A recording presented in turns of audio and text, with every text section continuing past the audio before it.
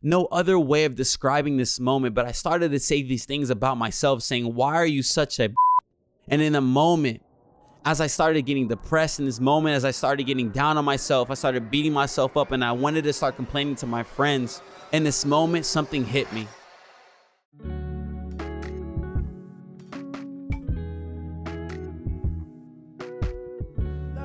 This is episode 3 of Our Gen Loaded, a series before we even launch where we just want to help you build, help you grow, equip you with a few things so that you can continue in your creativity, your life, your leadership, and just your journey and where you are headed. You see, we have 3 action steps here at Our Gen. The first one is connecting the past.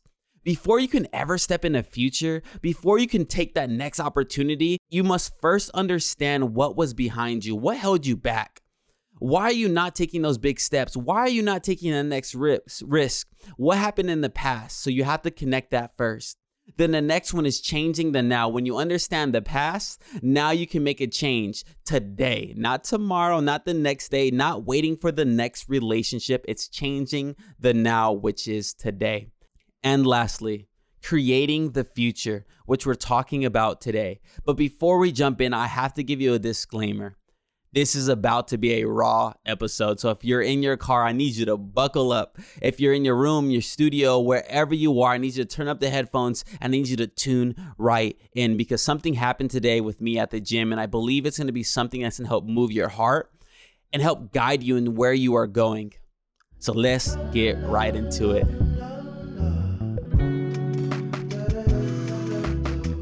Baby, stress is all around us, these high ceilings, and I need it, baby. Pressure and make diamonds, I won't steal it, baby. Silent, baby, hurts to see you crying. So check this out. I've been killing it lately, y'all. I've been on top of my diet. I've been meal prepping. I've been in the gym, and I've been getting it. Look, you're probably like, bro, like, why are you talking about yourself? Like, let me hype myself up for a quick second, okay? Like, we've been killing it, man. And I've been so excited. And there's just been so much momentum leading up until today. You can probably guess what day it was. Yes, leg day. The day that we have a hate and love relationship with. Don't we love the 2 days of pure soreness after?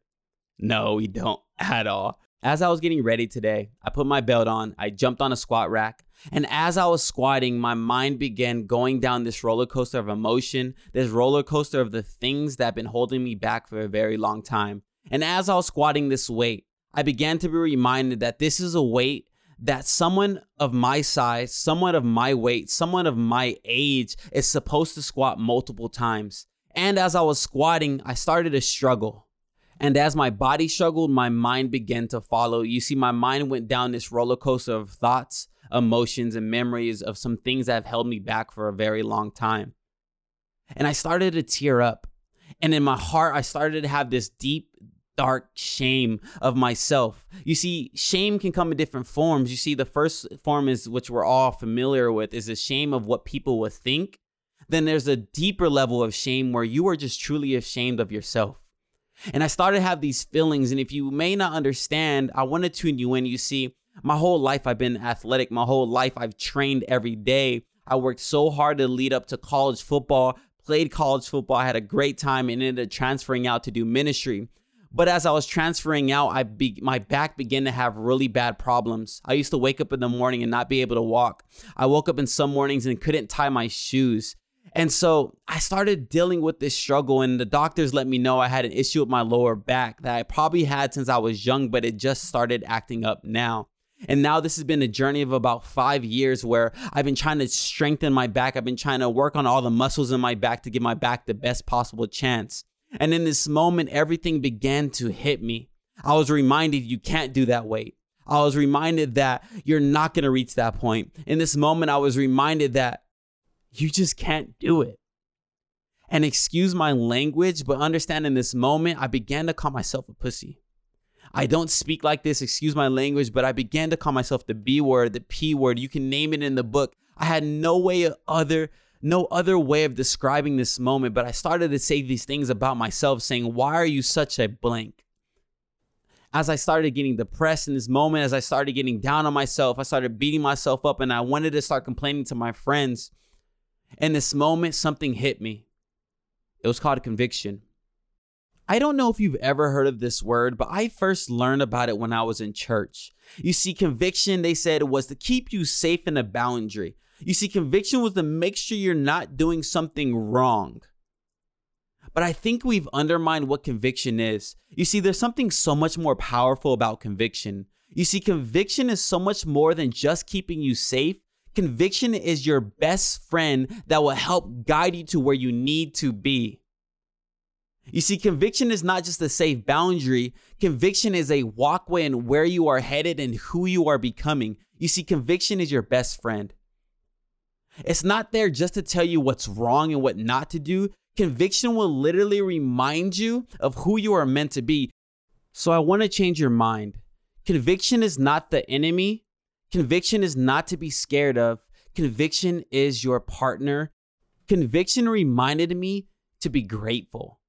You see, in that moment, there's people who are in worse positions that wish they were in my shoes. There's people who aren't even able to walk. There's people without one leg. There's people who are going through worse situations and they would love to be in the shoes I am. But the reason I say that is not to have shame for myself, but is to be grateful that I am where I am. It's to be grateful that I got to wake up and actually go to that gym. It's to be grateful to say that I have another chance to build strength. To be grateful that I get to go and build myself again. So what things are beginning to convict you? What things do you need to be grateful for? What things do you need to be convicted of to say, hey, keep going because there's a future for you? What about that dream? You see, conviction shouldn't shame you. You shouldn't feel the shame. Yeah, you feel a burden to keep going, but it's to remind you not just of the shame, but it's to remind you of the gratefulness. You see, conviction wants to be your partner. So whenever or wherever you are listening to this, I want to remind you that conviction wants to come along your life and be your partner. Hey, that dream for your life is worth it. That future, who you are becoming is worth it. Allow conviction to help you so that you keep walking along this journey. I want to tell you this. I love you. I am so proud of you. You are amazing. Keep creating, keep living, keep leading, keep becoming the best version of yourself. So whenever you're watching this, whether morning or night, I hope you have an amazing day and I hope this helped you out. And I'll see you guys on the next one. Love you. Bye. Feel it, baby. Stress is all around us. These high ceilings, and I need it, baby. Pressure and make diamonds. I won't steal it, baby. Silent, baby. Hurts to see you.